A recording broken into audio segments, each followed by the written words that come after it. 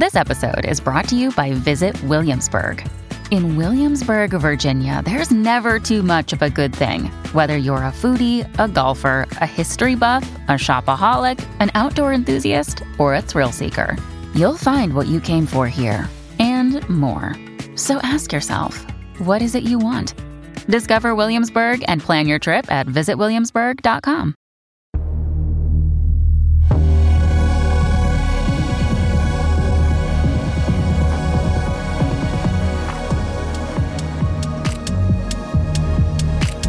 Think about it. Deep conversations with Uli Baer on big ideas and great books. Thank you. Hi, and welcome to the Think About It podcast. I'm really excited today to speak to Professor Marlene Daut, who is at the University of Virginia. And first of all, Marlene, thank you for joining us today. Thanks so much for having me here. Yes, so I just want to introduce you briefly to our listeners and give them a sense of what got me interested in your work, which is just incredible. I really love your book, Tropics of Haiti, and I'll say something about that. And you're also quite active on Twitter under @FictionsOfHaiti, which people should follow. It's like a little learning platform for, for the history of Haiti and the revolution. And you're professor of African Diaspora Studies and of American Studies at the University of Virginia, and the author of the recipient of many grants, National Humanities Center, Ford Foundation, National Endowment for the Humanities, the author of 2 books, first, Baron de Vastey and the Origins of Black Atlantic Humanism. The second book, which really got me sort of interested in your work, which is called Tropics of Haiti, Race and the Literary History of the Haitian Revolution in the Atlantic World, 1789 to 1865. And then you're also editing now a major anthology of all the fictional accounts of the Haitian Revolution, right? Yes. And in fact, that will be out in November with the University of Virginia Press. Oh, fantastic. Great. So and I got really interested, as you know, in your work because I edited this anthology of first texts in the US canon. And one of those texts, which we'll get to, is a short story published in 1828, presumably the first story published by an African-American writer, surely not the first written, there were probably many other ones, called Teresa, A Haitian Tale, about a young girl, and we'll talk about her, this heroine who changes the course of history by intervening in the Haitian Revolution. It's an incredibly gripping story that we don't quite expect out of the 19th century, right? Right. And before we get to this story, I just wanted to ask you if you could lay out for our listeners, your project in this book, Tropics of Haiti, was to revise our understanding of the Haitian Revolution as either forgotten, not acknowledged, or following a certain kind of path. So if you just sort of got us, it's just fascinating how you sort of reconceptualize my whole understanding of the Haitian Revolution. Oh, well, thank you so much for that really kind introduction. I hope I can live up to it. So in Tropics of Haiti, I mean, it's interesting because I had initially thought I would work in that book on specifically fictional writings about the Haitian Revolution, and that I sort of thought I knew all of them for the most part. And, you know, they were people like Heinrich von Kleist, a German author, and Victor Hugo and Alphonse de Lamartine on the French side. And then I knew that there were Haitian authors like Émeric Bergeau or Pierre Faubert with plays and novels. And then, you know, a handful of short stories, as you mentioned, Teresa, A Haitian Tale, or Victor Séjour's Le Mulâtre, The Mulatto. And so I thought I had a kind of relatively confined landscape of works to be kind of consulting.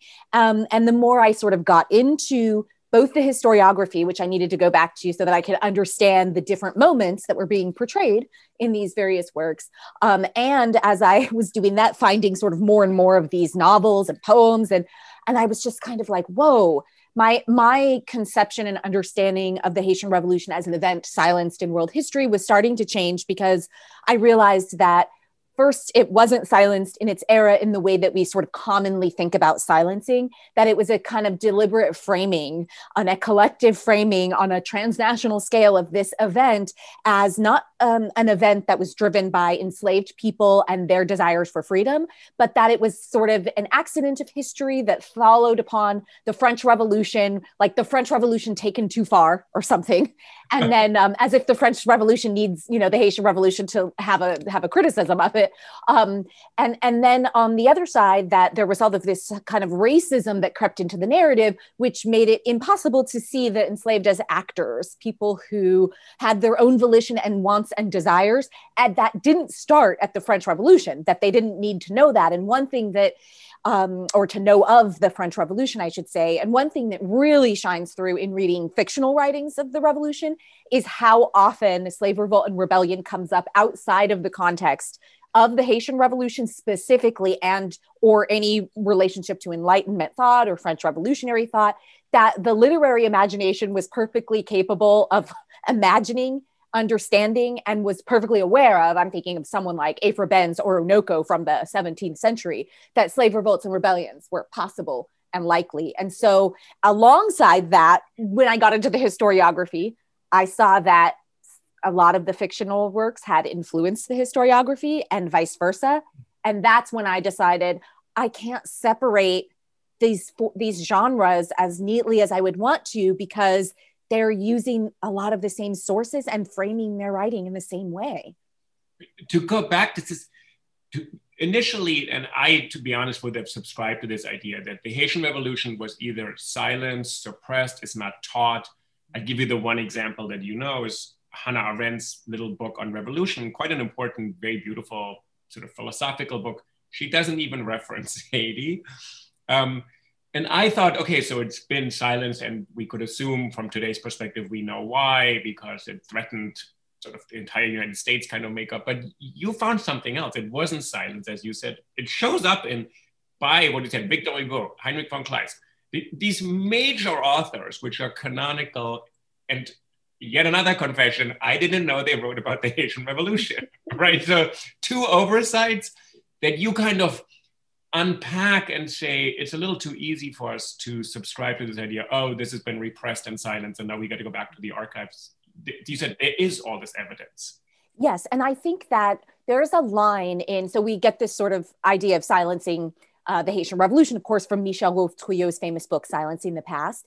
And the one important thing about that book is it's not a book about the Haitian Revolution. The Haitian Revolution is kind of one scenario and episode in that book. But one really important line that does concern it is the line about how those who wrote about it in the voluminous pamphlets, so Trouillot acknowledges that there was a lot of writing on the revolution in its own day, that they could filter the events only through their own perspective. And so that's what we see in this voluminous pages of thousands and thousands of pages of writing. And also another line that's really important, I think, for understanding his argument versus the way that some people sort of write about his argument. He says, an event is silenced like one silences a gun. So the Haitian Revolution made an enormous sound like a gunshot. But it is true that later historians and writers basically put a silencer on it. And they did that, some of them willfully, they didn't want to talk about it, but there's also tomes of volumes about Napoleon that mention Haiti or Saint-Domingue not even one time. This most formative event in this person's life is not mentioned. His biggest loss, his biggest humiliation is not mentioned in so many of the biographies about him. And at that point, it doesn't even matter if it's willful or if it's just ignorance, because the effect is the same. The Haitian Revolution is not taught usually in French schools, starting to change a little bit. Even on the US side, my students still tell me, never heard of it when we're in class, never the first time, or they heard it in passing, they weren't quite sure what it was. So we still have more work to do.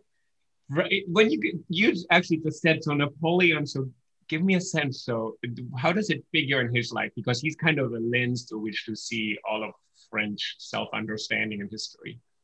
Absolutely. And it's so interesting because, we just had the bicentennial of Napoleon, right, commemorating his death on May 5th, 1821, so 200 years. And it was sort of like pulling teeth to get the French to acknowledge that we have to talk about this restitution of slavery, because so Napoleon came to power in France in 1799 by overthrowing the Directory government that had replaced the revolutionary government. And he very quickly gets to work on this plan to restore slavery to the colonies, but he's at war with England. So he's got to wait for this to be resolved. And once the Treaty of Amiens happens in March of 1802, this really opens the door. One, he wants to get rid of Toussaint Louverture. He'd already sent a big expedition in January of 1802 to do that. And then following the Treaty of Amiens, he's going to send another expedition to Guadeloupe to reinstate slavery there. In that treaty, France had recaptured Martinique, which had been in British hands. So slavery had never been abolished there because the French National Convention had abolished it in 1794, but Martinique was a part of Great Britain technically at that moment. So now you have an overturning of French revolutionary principles on the part of Napoleon, except that it's still a republic. So now we have, instead of an emancipatory republic, which is its claim to fame, we have a slaving republic. And that slaving republic will last until 1848. I mean, the Bourbons are going to come back to power, so France is going to get increasingly incoherent. But so Napoleon's legacy as this great and huge hero is partially destroying the republic that is today, that modern France is today, a republic that is still linked to that primary instantiation. And yet there's this silencing around this fact in this part of the history. And what you're describing sounds, with all the differences and all the particularities, there's a kind of analogous debate in America, sort of that America establishes itself as the kind of beacon of hope, of liberty and freedom and emancipation, except we keep slavery. So France, you're saying, wages a revolution in the name of liberty and freedom. And then what I found so fascinating in your book, you say these literary texts introduce this other story. So can you say a little bit about the story, like maybe the Victor Séjour short story, which you can say something about him, but sort of this story of the so-called mixed race individuals and what's at stake there, which for me was really a way, this is how they thought the revolution is not really a revolution. Mm-hmm. So many of the writers, I mean, and what is interesting is that across the spectrum, because there are a lot of German writers, and yet they adopted the same narrative. So something I found was that what I call the mulatto vengeance narrative, the idea that it was treacherous people of mixed race or hybrids of some sort. So even though Toussaint Louverture was only sometimes understood to be a person of mixed race, was much more often understood to be the son of African kings and queens, etc. They still wrote about him in this kind of hybrid way. Like he became free, he adopted French principles, he could read. And so anybody who was kind of inscrutable and unable to anyone to figure out to a certain extent, they wrote about within this language of racial hybridity. Like you don't know, are they really for the whites or are they really for the blacks? And they're the ones who are more likely to betray you. And I found that it really just kind of covered up anxieties. It covered up anxieties about slavery, which was the big sort of elephant in the room, but also about what are you going to do when you have a society that is sort of mixed together now? Yeah. Because especially on the French side, the Code Noir allowed for white men to free enslaved African women, convert them to Catholicism, and then marry them. And so in the very late 17th century and early 18th century, you saw a lot of that in Saint-Domingue, which is how you get the numbers to be almost equal. So there's about 30,000 white colonists, and there's also about 30,000, if not more. Some estimates say 40,000 free people of color. How this happens is that in the earliest days of the colony, you had very different policies, which is not to say that anything was more egalitarian. It was about populating the colony and getting people to want to go there, because white women, it was seen as not a good environment for white women. It was too tropical and too hot. And they had all these ideas about like sexuality and what would happen to people there.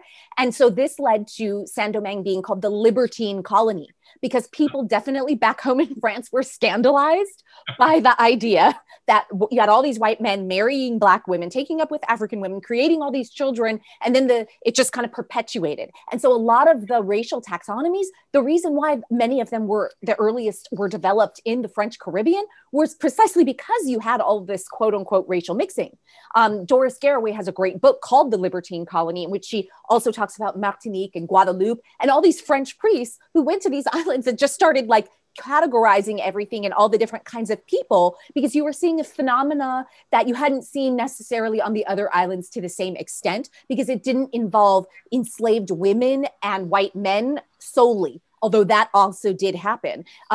You had this sort of completely different sector of society raise up, in which before the children are even born, the women are being freed and creating just a very different kind of state, Creole state, if you will. And if you give us like a capsule mini history of what does Toussaint Louverture, the Black Spartacus, want? And I remember this line from your book where he says, "I want to die free and French." And I sort of say, what does he want? What happens? And then why doesn't the story become the great story of a successful revolution in our hemisphere?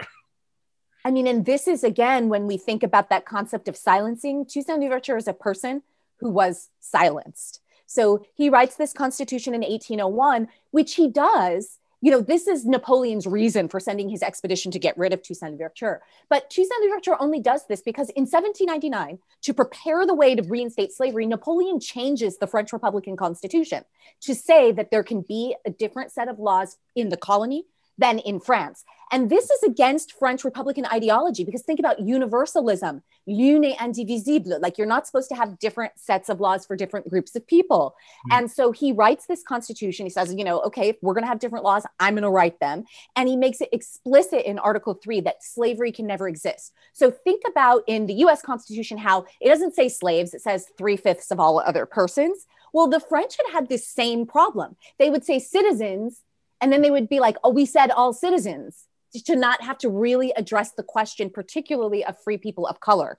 Yeah. And so in Toussaint's constitution, it's no slavery can exist here, no servitude can exist here. It's abolished forever. Like there's all these different and specific clauses that spell out that slavery is over forever.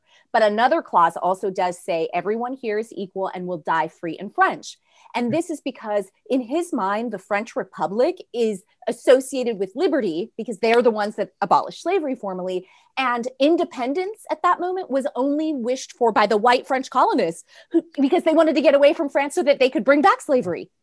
So in his mind, republicanism is associated with liberty, and that's why he says free in French. Now, of course, once Napoleon comes to power, the rest of the revolutionaries, after the arrest, the infamous arrest of Toussaint Louverture in June 1802, he's deported to France. He dies a horrible death of starvation and neglect in the Fort de Joux in the Jura Mountains in April of 1803. It's just terrible. And, you know, when the revolutionaries find out about this, the arrest of Louverture was already enough. But when they find out about this, they have to understand that French republicanism isn't going to save them, that France is really no longer a republic under Louverture or under Napoleon rather. And so they adopt the independent ideology and change the slogan of the revolution from liberty or death, which had also been used during the French and American revolutions, to independence or death. And so this is their sort of particular twist on it. And we know for sure that by May of 1803, under the leadership of Jean-Jacques Dessalines, the founder of independent Haiti and its first head of state, that the revolutionaries are now calling for independence. They don't trust France anymore. They know that Napoleon has already sent an expedition to Guadeloupe and reinstated slavery to a certain extent, or re-allowed it in the French Republic with Martinique. And this is no longer a part of their plan to remain French. Just correct me, or just tell me if I get this right. So Toussaint Louverture believes within the framework of the new France, we can actually be free and equal citizens as people of color, Black people, mixed race people, all of this. And instead, Napoleon really betrays the principles of what we today consider modern France. And there's now in the colonies, they're going to have different rules and we're going to have slavery. So it becomes a revolution from kind of a revision of the framework that exists, working within the master's tools kind of logic, we can fix this, to we got to become a separate country because these people will not actually live up to their own ideals. Yes. And compounding that is, so you have that, which is a sort of legal and sort of how you organize a society, the way of organizing society, right? The political organization that is now suspect. But then adding to that is during the Leclerc expedition, General Leclerc, who is Napoleon's brother-in-law, he uses genocidal tactics. He tells Napoleon directly in a letter in October of 1802, we got to get rid of everyone over the age of 12, anyone who's ever worn an epaulette, and basically like half of all the people of color, right? And the thing is, when you look at people's letters from the era, they just agree, like women writing to their daughters, they're just like, oh, if we don't get rid of every last one of them, then, we can't save the colony. And a number of times that French colonists will just write, yeah, we can just go to Africa and capture more and bring more. And so the tactics of, and this couldn't be hidden. First of all, Haiti is not that big. It's about the size of Massachusetts, right? And so they start drowning. First, they use this tactic of drowning, which they called the noyade, because during the terror in France, a man named Jean-Baptiste Carrier had used what's called the noyade de Nantes to kill his adversaries. So they use this tactic of the noyade, which is where you do mass drownings on ships, but then the bodies kind of just like float back to shore, right? And so you have all these eyewitnesses on the US merchants saying, this is horrific. You have French soldiers writing in their journals, writing letters back home saying, I'm disgusted at humanity. The smell is atrocious. And perhaps to sort of maybe in an attempt to hide what they were doing, the French start to use another tactic, which is a novel tactic that no one had ever used before in the era, which is gassing. So they would allow the sulfur gas burning from the coals on the ships to fill the hold. And because it's a hold that opens up, which is how they were doing the drownings, they suffocated them first, and then they opened it up. And it's just, then Rochambeau, so, I mean, it's like, could things get worse? Yeah, they get worse, because Leclerc is going to die in November of 1802 after this famous sacking of the city of Cap Français, which is now Cap Haïtien. And his second in command, General Rochambeau, whose father had fought in the American Revolutionary Wars, the American War of Independence, decides to use dogs from Cuba to hunt down the revolutionaries. And so there are these letters where he says, oh, they're asking me, how we're going to feed all these dogs, because the French army is starving anyway, because the revolutionaries are so good at destroying their stores and blockading the ports so they can't get their goods. And how are we going to feed these dogs? And he says, just give them blacks to eat. Wow. And there are these very famous engravings in Marcus Rainsford, a British author's history, one of the first full-length histories in English of the Revolution, published in 1805, that show, the French military training these dogs on human flesh, to eat human flesh. And so this is another reason why the revolutionaries have no desire to be French. They want nothing to do with them. As soon as they declare independence, a man named Louis-Félix Boisron-Tonnerre, one of independent Haiti's first historians, says anathema to the name of the French. Like, they don't want to even think about them anymore. And he says something really resonant in his memoir, that is Boisron-Tonnerre. He says, I remember, and I lament the loss of my family members. I can hear their cries. And it's so visceral the way that he describes it. It's not an abstraction. It's, we're the people who survived this and lived through this. And if we hate the French, basically you're going to have to forgive us because of everything that we suffered. Wow. So this is, there could be a reason why the French maybe don't want to study this so much in high schools and in their own history. And they sort of say, this is a separate thing. These people broke off, outrageously declare independence. And you said in the literary text, it's a story always of sort of children turning against their fathers. These mixed race sons, mostly in this Oedipal kind of drama, will slay their white fathers because, as you said, they're just a walking conflict. People can't make sense of them. And I think that, what you said is really poignant, because yes, the Haitians, broke off, but actually Haitians at that time and French, they were the same. They are the same. They became the same people, and they had been since 1697 at the Treaty of Ryswick. So that's why I think that there was so much anxiety, especially in French literature on the revolution in the 1820s and 1830s, which is when you see the bulk of it. Especially, so there was an indemnity, an infamous indemnity that France forced Haiti to pay in 1825, 150 million francs. Was the sort of quote unquote agreed upon amount as the price of recognition. And you see after this a crop of literary works, fictional works, plays, and a lot of poetry about the Haitian Revolution. And you still you have this narrative of fathers turning against sons, mothers against daughters, people being kind of milk brothers and not knowing, if that creates this tie between them, or having a parent in common and not knowing, and then suddenly discovering that after they've killed their own brother. So much of this. And I think it is partially because the French Revolution itself also had pitted neighbor against neighbor. People were turning on one another, informing one another. And the Haitian Revolution seemed like a clear-cut case, blacks against whites, except it wasn't, because there was so much mixing of society and traveling back and forth. And so I think today, even when the French do commemorations for slavery, and today happens to be May 10th, which is the 20th year anniversary of the Loi Taubira in France, commemorating, or rather recognizing, slavery as a crime against humanity,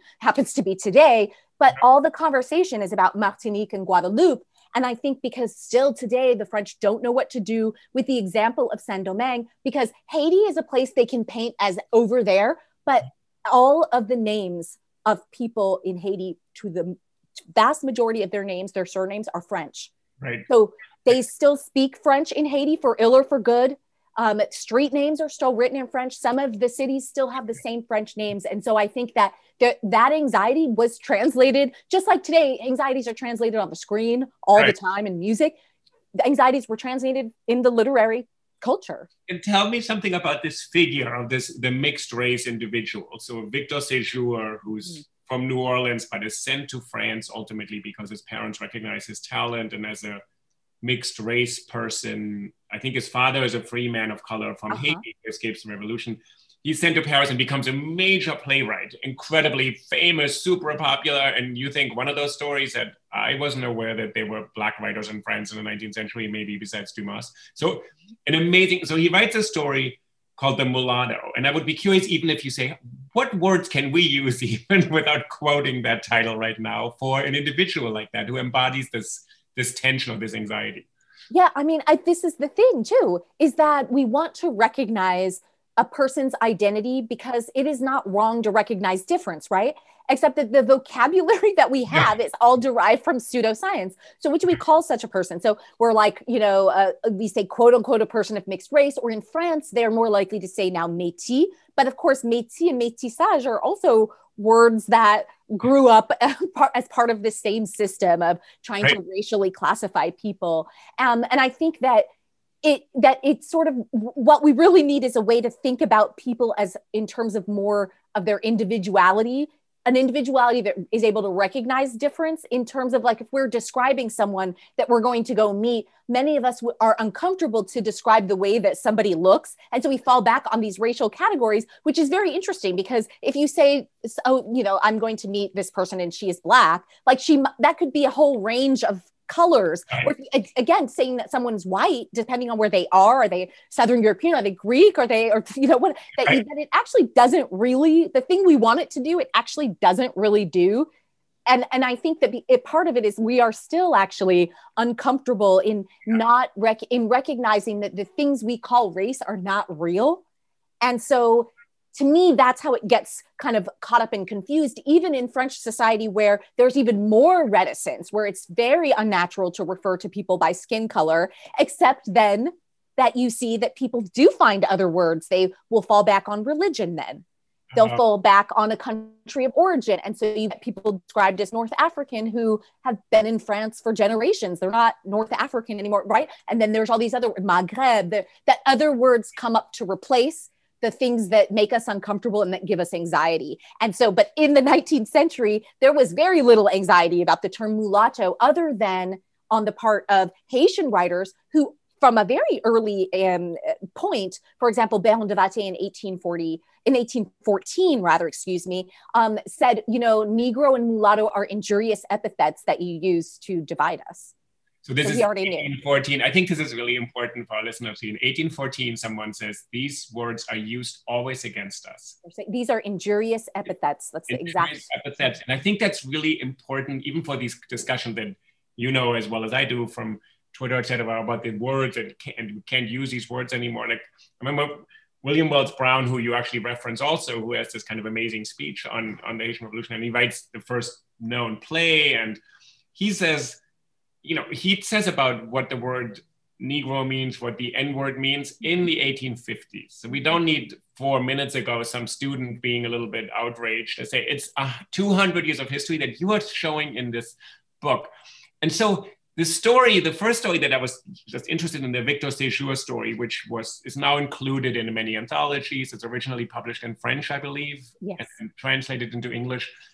And it is the drama of this man who discovers who his real father is, who's also his owner, and then the father wants to rape his wife, and it's super difficult and melodramatic. I always find the melodrama really important because it goes to real human experience. Yeah. Like, can you say something about the story? Because it's sort of it's kind of a heartbreaking story. It is a heartbreaking story, and I always think back to 1837 when it appears in France, right, and published in Paris in the Revue des Colonies. Right. And what is a French reader like thinking about when they're reading this story, which, as you mentioned, involves not just an attempted rape on Georges, his wife, but his mother is acknowledged to have been raped by his father, his white father, who, as you mentioned, is also his owner. And then the denouement, sorry for those who haven't read it, he, kills his father out of revenge for having had his wife killed because she wouldn't sleep with him because she refuses to, quote unquote, give in to him, allow herself to be raped, right? So he has her executed, and they have a child together that Georges runs away to the mountains with, but he vows he wants to get revenge. And so he kills Alfred, is the name of the planter. And right at the moment that Alfred is dying, that his head is coming off, he chops his head off, he has enough time to say, "I'm your father," like this, And so this recognition, because Georges had always wanted to know, well, who was his father? And his mother would never tell him. And so he finds this out, and then he commits suicide too. And so it's sort of like this, to me, even perhaps unwitting, this commentary on, well, what did slavery do? It separated the mother from the child, it alienated families, and it created a generational alienation. And so Georges' son is now going to grow up without either of his two parents, alienated from his life story. He's just a little child. Who knows who's going to tell him how he's going to be. Right. And to me is what the legacy of, I was reading one of the op-eds about the commemoration of slavery in France, and they'd interviewed this woman, and she said she had tried to do her family genealogy, and she got to the moment of 1848, and she couldn't go any further because that was when her family entered the record as they were granted their freedom when France finally abolished slavery. And so all of that before, as human beings, we have this distinctive desire to kind of know where we came from and know who we are. And so many people who say, I can trace my ancestry all the way back to, whatever, the Celts or something. And for so many people of color and people of African descent, this isn't possible because of slavery and because of the slave trade. And so it's remarkable to me that, just as you said, we don't need someone now to tell us not to use the N-word or not to use mulatto or not, because we had people in the era telling us not to use them, right? But we also, it's not new. People's understanding of slavery alienating human beings from themselves and from their own histories and their subjectivity is not new either. It's recognized, and we see it in Séjour's story. Tell me something about what you just said, that there's this kind of terrible fact that a lot of sort of, Black people today cannot trace their genealogy. I mean, there's lots of advances through, Henry Louis Gates projects, these kinds of, DNA projects, et cetera. But let's say there's a kind of endpoint, and that endpoint coincides with a legal or archival moment when someone is entered into the archive. But what you're showing, this is a literary history, is these things were totally at play and formed public conversation. So everybody was aware that their families and people belong to all sorts of groupings. There's all sorts of categories. So I'm kind of interested in how you make sense of literature in relation to this historical record, which just will not acknowledge by default many of these people. Because I think for a long time, I mean, I think that this is changing to a certain extent, that, you know, historians, especially with this like huge archival turn that we're seeing, rely on archival records. And even when they acknowledge that the record is incomplete or that it has a certain point of view, which I think has been around for a long time, that historiography has sort of said, we know that we're not like writing up here like the voice of God and like telling the truth. We're telling a perspective based on a limited set of point of views and circumstances that we can kind of unfold. But literature, that is to me the beautiful thing about literature through the ages, goes where historians can't go, because the literary and fictional imagination, first of all, many of these people lived in the era. So a lot of the stories, which is a literary pretense, but a lot of fictions of the Haitian Revolution start out like Robinson Crusoe. Everything here is true. These are true historical events, or Edgar Allan Poe's narrative of Arthur Gordon Pym of Nantucket. But so many of them actually are, like Claire de Duras' Ourika from 1823 is based on the real life of a Senegalese girl, a Black girl from Senegal who was brought to France and raised in France. And so many, and that's what we find in the Haitian Revolution. They are based on something. They have the characters, they have the names there. So many of the authors in the anthology, for example, we were able to then trace like, oh, they had a parent who lived in Saint-Domingue. Oh, I see. Oh, they had a cousin. They had some family tie. And Victor Hugo as well. René de Chateaubriand, who wrote about Saint-Domingue in Le Génie du Christianisme as well. His father was a slave trafficker.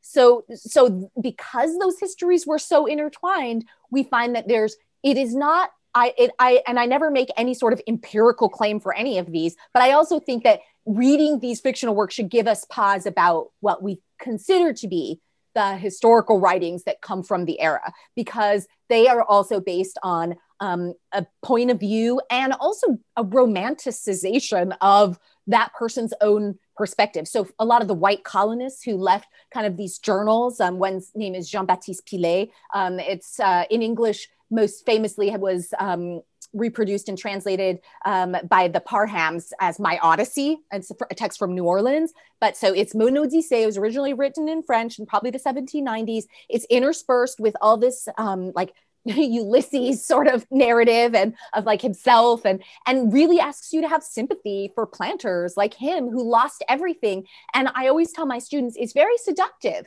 because you might say, well, he was just a child and he did lose everything. You have to resist so much of it. And yet it should enter into as a piece of history. This is a person who was there. This is a person who took their experiences. What you remember as a child of an event is also very different. And so I use it in that sense to say, look at the kind of nostalgia that a person who also didn't have who had a certain level of experiences and remembers them a certain way, or was also told them a certain way and now believes they remembered a certain way. And so we get into all these things about point of view. And that's what I think is the beauty of teaching fiction alongside like personal testimonies of the era as well, is because you can really see the magic that point of view does and the damage that point of view does, but all of the different nuances that we must attend to when we recognize this. Well, and you said earlier right now that these literary representations shape how historians actually approach the event. They may then say, well, I'm going to do all this amazing research and then change my own point of view, but they're coming with a mindset. And when you just said there's a narrative of a planter who feels loss, that enters into the public consciousness that, well, they also lost something. So whether that's justified or not justified, or morally right or morally wrong, it starts to shape a narrative. So I think what's interesting, what you're doing with literary text, and I sometimes laugh because I have colleagues, and I've had colleagues who kind of really surprised me, because someone said to me recently, I never read literature. And I sort of thought, well, but you write narrative, but they don't write narrative, they write historiography. So it's sort of this distinction, you're saying this distinction is a little bit a risk to maintain, because historians will rely on frameworks that are culturally transmitted, and they don't come out of historians' works only. Yeah.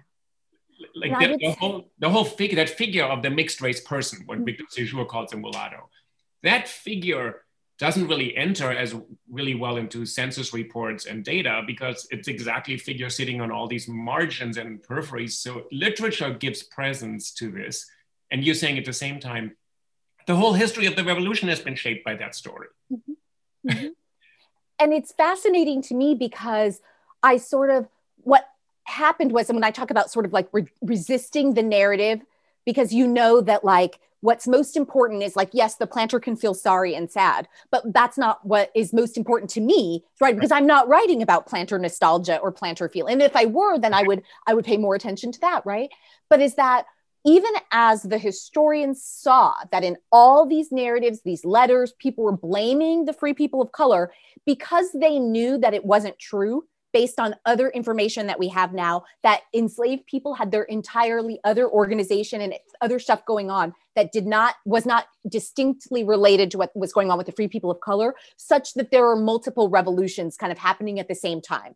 And so it's not that any of those narratives are wrong. They're each equally true to a different degree, but the fact is that one took precedence over the other. So the free people of color asking for their rights, which was based on the Declaration of the Rights of Man, took precedence in many narratives over the enslaved people, their organization, and what they were doing over here. But so because the historians knew that, it was almost as if it didn't matter what people in the era thought. And so what I was interested in was, yes, we know what we know, but people in the era, because they wanted to make other people believe also that it was the free people of color so that they could further subjugate the slaves. Like, oh, if we give these people their rights, see, then the enslaved are going to ask for their rights too. They propped up this narrative. They deliberately, some of them, circulated this narrative. It was for their own protection because they did not want the free people of color to be on equal footing. And so to me, it absolutely historically matters what people thought because, and I, living in the United States, I think back to the whole concept of weapons of mass destruction. It absolutely matters what people believed because they kept telling us weapons of mass. And many of us said, and people we didn't wait for evidence, right? The United States went to war based on an idea. And so we have to pay attention to beliefs, I think, as well. If we go to this story by this anonymous author, Teresa, which is quite interesting and features really sort of in a particular way in your book. So the book, again, for our readers is called Tropics of Haiti. It's Tropics of Haiti. It's a whole study of the literary history and representation of the Haitian Revolution. In this story, you can say something about this from 1828. There's a woman who changes the course of history. And you actually make quite a bit of that and say, this is something for us to think about. You don't say it conclusively tells us this or that, but can you just tell our readers, and it's just a remarkable find, which Frances Smith Foster discovered this story probably by also going through the existing records of an African-American newspaper that people had not bothered to look at, it seems, right? So she discovered the story only, I think, about 20 years ago or so, right? So can you say that this is such a remarkable short story? And I can tell you this, I sent it to Casey Lemons, the director of Harriet, and I said, can you make a movie? I just sent it to her. And she was like, Uli, I have a couple of projects on my plate. This has to be a movie. I think it's actually a great idea. I mean, Teresa Haitian Tale was a serialized story that appeared in January and February of 1828 in Freedom's Journal, which is the first African-American newspaper. This story is remarkable because it's not the only writing about Haiti that appears in that journal. And the journal's editors had these very distinctive ties to Haiti and very concrete ties to Haiti. So on the one hand, we see that here's a story with a female heroine for the Haitian Revolution, who, as you mentioned, changes the course of history. And then on the other hand, we see how much interest there was in U.S. African-American communities at a very early date. And so to me, I always say this is like before Harlem, because there's this narrative that the kind of transnational and Black diaspora and Pan-Africanism is a 20th century phenomenon or a late 19th century phenomenon, but it is also it's a phenomenon that is born with Haitian independence.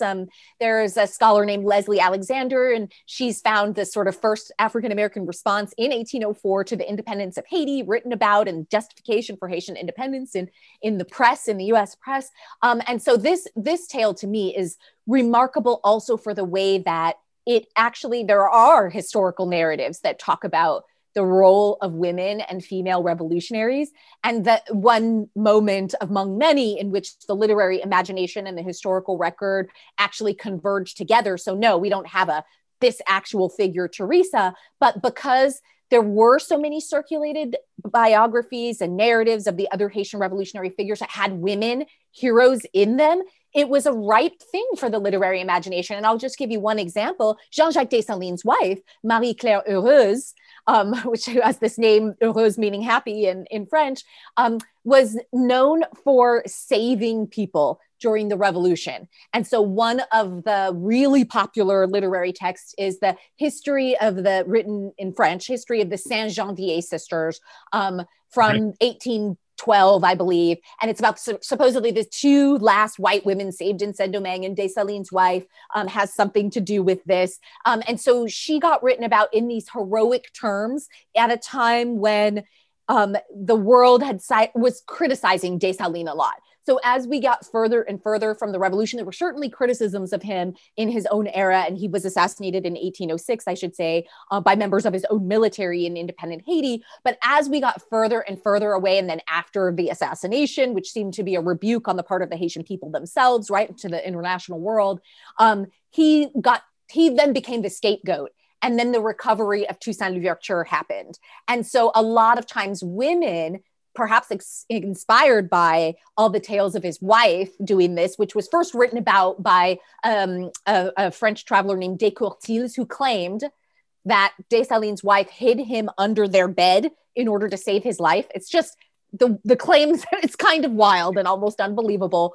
But so then you got a lot of this. Well, what was the role of women? And there were a lot of women revolutionaries. Some of them are fighting in combat. And we know that women like Sanité Belair, the wife of Charles Belair, a Haitian revolutionary general, fought. Marie-Jeanne Lamartinière, she also fought. They dressed in men's clothing. So to me, I just wanted to look at, well, what about if we actually considered what people thought was revolutionary in the era, and then what we might recognize also as revolutionary now, passing along of information, that it wouldn't just have to be hand-to-hand combat, that there's other ways to enact a kind of revolutionary consciousness that might also include saving people that you think are innocent. Right. And so in this story, so Teresa is the daughter of this woman, Paulina. She's kind of anglicized, and you point out there's a few things that the person probably made up. The person probably wasn't in Haiti and just sort of took all this.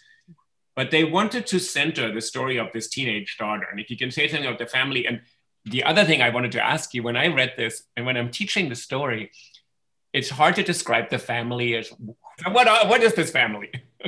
So, I mean, I call them free people of color, because I think that, so one of the things I talk about in Tropics of Haiti is, like, when we are using racial markers, what do we want them to do? Because a lot of times we sometimes think, well, how will I describe this person? But actually what we want to say with that is not what we mean. So for example, when we say like a mulatto general, well, what someone's trying to tell us sometimes is that person's on the side of France at that moment, or they're an adherent of such and such ideology. So I think that what we want to know for this family is that they are free people of color. So they're not enslaved themselves, which is really, really important, because there is a huge gulf and difference between being an enslaved person and not being an enslaved person. And the life of Toussaint Louverture, for example, illustrates that. He was, enslaved at birth, but then later gets his emancipation and will lead a very different trajectory than someone like Dessalines, who's enslaved, we think, up until the moment of the revolution itself. So that's the first thing. They're a free family of color. So they also are capable of passing for white, some of them. So what the mother does, and I believe in the story, if I'm remembering this correctly, she's actually has lighter skin than her daughters. So what she does is she dresses as a man, and is like, kind of carrying them along with her. So there's all this kind of subterfuge. And so again, instead of saying to me that someone is mulatto, what we really wanted to signify was that to a white person, this person might not signify as Black. Well, Marlena, you actually point out in the book, which is kind of interesting because I just reread it more recently than you did, your own book. The mother disguises herself as a French soldier because they are trying to get away from this town because she wants to save her teenage daughters from rape and exploitation. And then they run into a bunch of French soldiers. Quickly, she dresses like a French soldier. And then you point out, in the story, we're never told that the mother is probably light-skinned and the daughter's possibly darker. And you say, it doesn't seem to matter to the narrator. But what you are pointing out, which I think is great, as a reader today, we kind of puzzle through this and say, oh, So she is like a French white soldier now disguised and says, these are my prisoners. These are local people of color. But we are shaping this narrative in a way from our perspective. And the story in 1828 let readers just say, oh, how complex. A mother trying to save her daughters. I get that part. Dressing up as a soldier. I hope she'll pass. If she doesn't pass, she'll be executed. So all this, what you're saying, where literature kind of opens up, is what we have to do to make sense of this. But it makes a lot of sense in the story. Like the story is totally coherent. Yes. Yes. And in fact, there's a lot of cross-dressing, for lack of a better term, disguising oneself as the opposite gender because, and there's a lot of blackface. There's a lot of white people dressing in blackface to pretend like they're black. And so again, are we to say, okay, we need to suspend our disbelief? Like we understand these to be literary ruses, but then like when you really step back and think about it, I'm like, am I to believe that this person blacked up their face with like shoe polish, encountered the Black revolutionaries, and then the Black revolutionaries were like, oh yeah, you are Black, right? But what is it doing in the narrative? Because the idea is that it is that easy. But then, okay, if it's that easy, then if you peel back that next layer, the entire artifice of race just crumbles away. That if somebody can just assume it by changing their clothes, or because their skin is just like a little bit light and ambiguous, or by putting on shoe polish, that you would not just be fooled like on the stage of the blackface minstrelsy where you're suspending your disbelief consciously, but you would actually be like really operating and treating this person and saving their life because you believe them to be one or the other race. And so even though what it tries to do to a certain extent is reify racial categories, it actually undermines them. Like they're just things that you can pick up and put off, like performances. Because there's a lot of, then the person starts speaking what the French call like pidgin, quote unquote, like they start speaking and adopting these speech patterns that supposedly enslaved people had. And then all of a sudden, oh, they can perform it. And then the opposite is true as well, that we see enslaved people or free people of color also doing this kind of passing. Victor Hugo's novel has a famous scene where they try to figure out if Citizen C is really a person who believes himself to free people of color, free person of color, or if he's been passing as white, because the Black revolutionaries want to find out. And if he's been passing as white, they're going to execute him. But if he has always maintained that he was a man of color, then they might save his life. I love this. We should send this to Andrew Sullivan, this kind of self-proclaimed pundit who believes that he said something idiotic a couple of weeks ago, like, oh, what everybody knows, like two people of one color cannot produce somebody of, and you're like, you don't even want to go to the argument, but you think you could read one text from the 19th century, all of which you've analyzed, and there are hundreds, you've discovered hundreds and hundreds of texts, not one, where this anxiety that a contemporary pundit in 2021 exhibits is exactly there. Yeah. Saying it's your work doing this and your failure to imagine what humanity actually is. So to go back to Teresa, so Teresa is a teenage daughter, and then she's supposed to be well-behaved, her mother's protecting her, and instead she says, I overheard a military secret. I'm gonna go run away from my family, risk my life, and do what? She's going to go and inform Toussaint Louverture and the other revolutionaries about this military secret, which ends up being really, really important. It ends up in the way that the story is framed, leading to Haitian independence. So Here you have a woman. And again, this is not the first time. So there's another story, Zelika, the Creole, which is based on Leonora Sanse's Secret History of the Horrors of San Domingo, in which in Zelika, it's Toussaint Louverture's wife who gives crucial information to Henri Christophe, who later becomes king of Haiti, but is a revolutionary in that tale, that ends up leading to Haitian independence. And so it acknowledges the role of women, Teresa does, at a time in African-American culture in which women were not necessarily at the forefront of the abolitionist movement. And so there are all these articles in Freedom's Journal talking about the role of women, some saying, well, women need to be at home supporting their men, and some saying, no, you need to basically listen to us. And there are a lot of just S, like Teresa Haitian Tales signed with just S. There's a lot of just initials in some of these arguments, and explicit ones that I talk about that say, you know, women are a huge part of history and their role needs to be acknowledged, because some of the male abolitionists had a tendency to focus on what they viewed as the betrayal of women, to the cause of abolition. So in David Walker's writing, sometimes he would say, well, don't let the women know, because if they're sleeping with the planter or something like that, then they might like divulge your secrets. Because this was a huge stereotype during the Haitian Revolution as well, that enslaved women who were having quote unquote relations with their masters would give away secrets, or that the free women of color or courtesans, women of color who were courtesans, would betray the cause of the revolution. And so this is another trope that was constantly used during the revolution to kind of defame women. And so what I was sort of suggesting is that actually alongside that, first of all, the one way to read that is these women are being defiant and revolutionary. So we read against the grain. And then if we read along the grain as well, we see, or rather, so one way is along the grain and the other way is against the grain. We can see that actually there's all these narratives of women doing things like defying their masters and defying the male revolutionaries too, if they are the ones who were trying to betray the cause. And that a lot of these were born out of supposedly true narrative accounts. And then the fiction writers kind of took them up. And this story is going to feature in your anthology that you're publishing, right? So you're assembling all these texts and about the Haitian Revolution, partly to demonstrate how much people grappled with it, right? Yeah. And also, I mean, I think the famous authors have been written about a lot.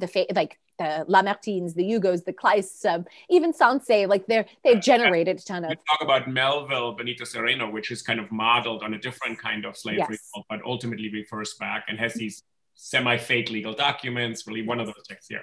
Yes. So there are certain texts that kind of got taken up over and over again. But I also think that in some of these other texts, which are not as well written, I mean, there's tons of British authors from Ireland, Scotland as well, along with Austria. I mean, there's people from all over the world in this volume. And what would happen if we had just kind of a different perspective on who was interested in the Haitian Revolution? People ask me all the time, well, why was Germany so interested in the Haitian Revolution? I'm like, oh, well, we have to think about, like the Napoleonic Wars. We have to think about all of the things that are engulfing Europe. And yeah, they're captivating. This is captivating the attention of the world. And so what's happening on this seemingly small place actually takes this outsized importance across Europe.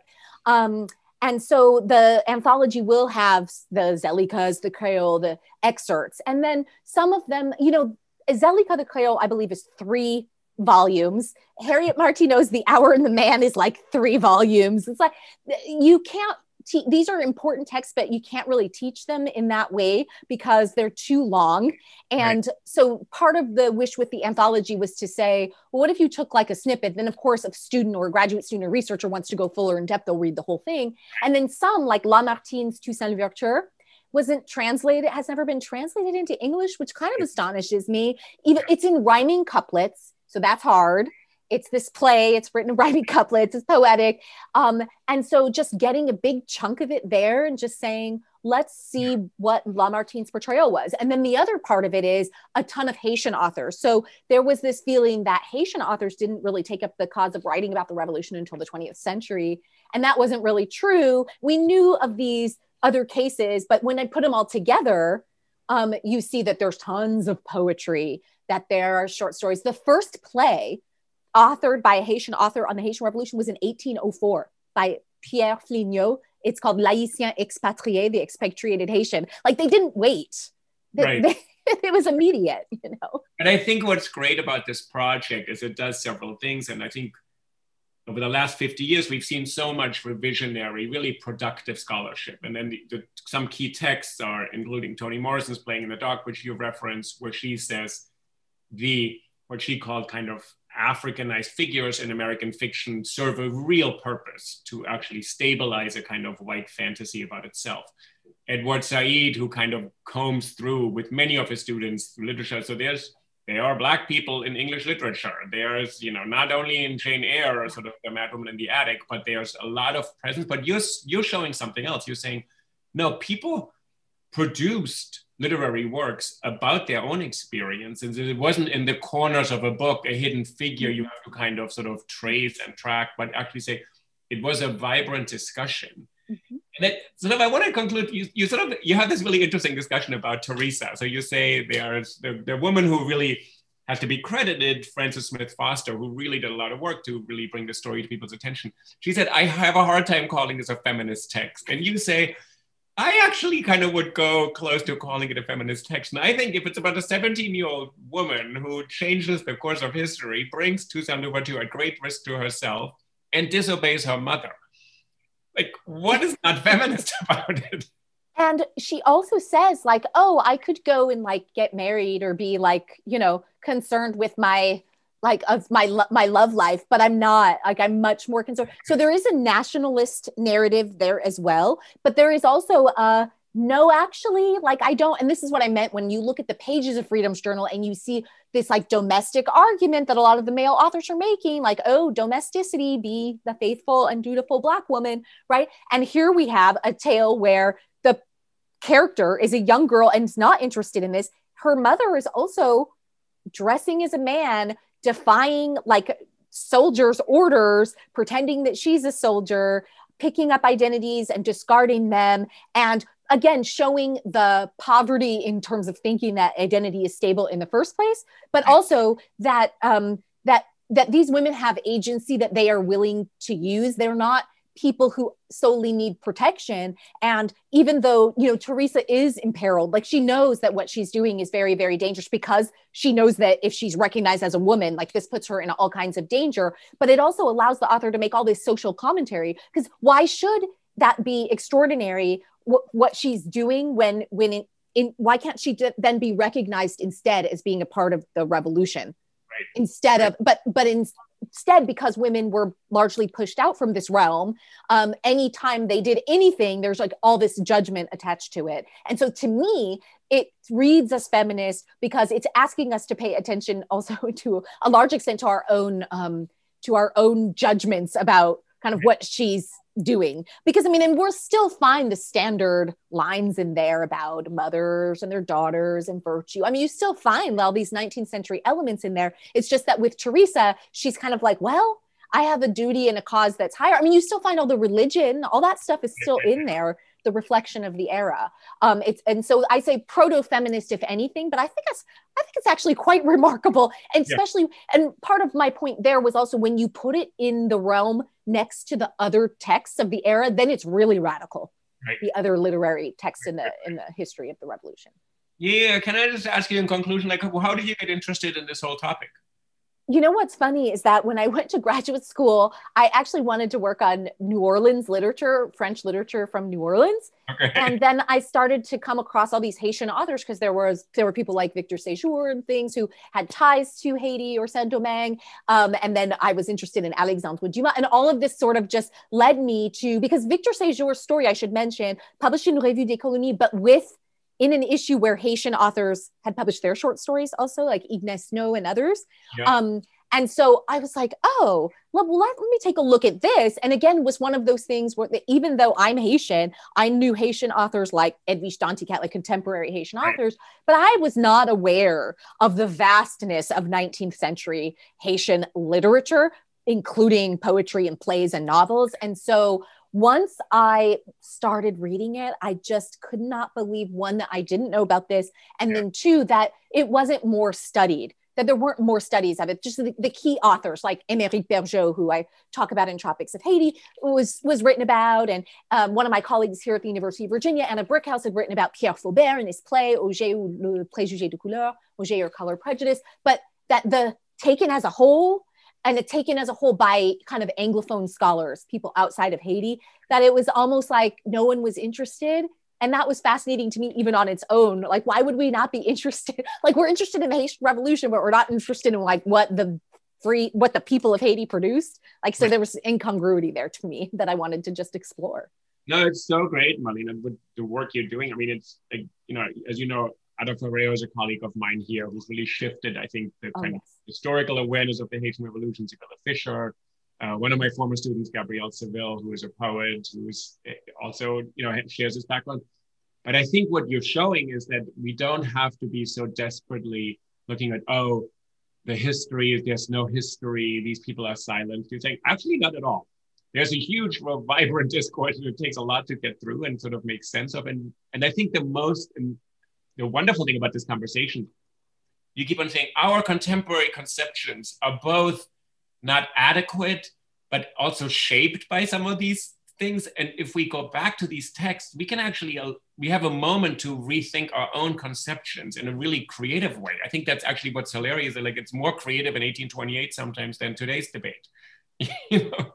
Yeah, and that we, just as you mentioned, you know, we say, why isn't there like a major blockbuster film on the Haitian Revolution? Oh, it would be so hard to write a script. And I'm always like, no, it wouldn't, because we have such great material from what was published before that either one of the older stories could be adapted and made into a film, or that could be seen as the basis. And it's like, we don't actually need to reinvent the wheel. And in fact, it might be harder for us because we could just listen to the works that were already, and read the works that were already published and understand how popular they were, that people went to go see during the Harlem Renaissance, Langston Hughes plays on stage, and CLR James, etc. Derek Walcott, all of that. So our listeners, I just want to point them to sort of on Twitter, it's @Fictions of Haiti, which they should follow, because you learn an enormous amount by all your posts. And I love your kind of vibrant sort of participation in, should friends commemorate this or not? Like, it's great. No, it's really great. And it allows us also to see our own debates in America in a different kind of, from a different angle. So I think that's really important. And your book, Tropics of Haiti, people should look up. And then the anthology is coming out with the University of Virginia this fall. So I want to thank you for being on the Think About It podcast. I'm at Uli Bear on Twitter. Think About It is also on Twitter, of course, for people who can find out about new episodes. And you know, I would love to have you on again about another of the texts. And when the anthology comes out, maybe we can just, you know, sort of celebrate that publication. That would be great. Thank you so much. I really enjoyed the conversation. Thank you. And so I guess today is a commemorative day to celebrate, I guess, the law to recognize the crime of slavery in France. So let's acknowledge that. All right. Thank you so much. Thank you. Okay. Bye-bye. Bye.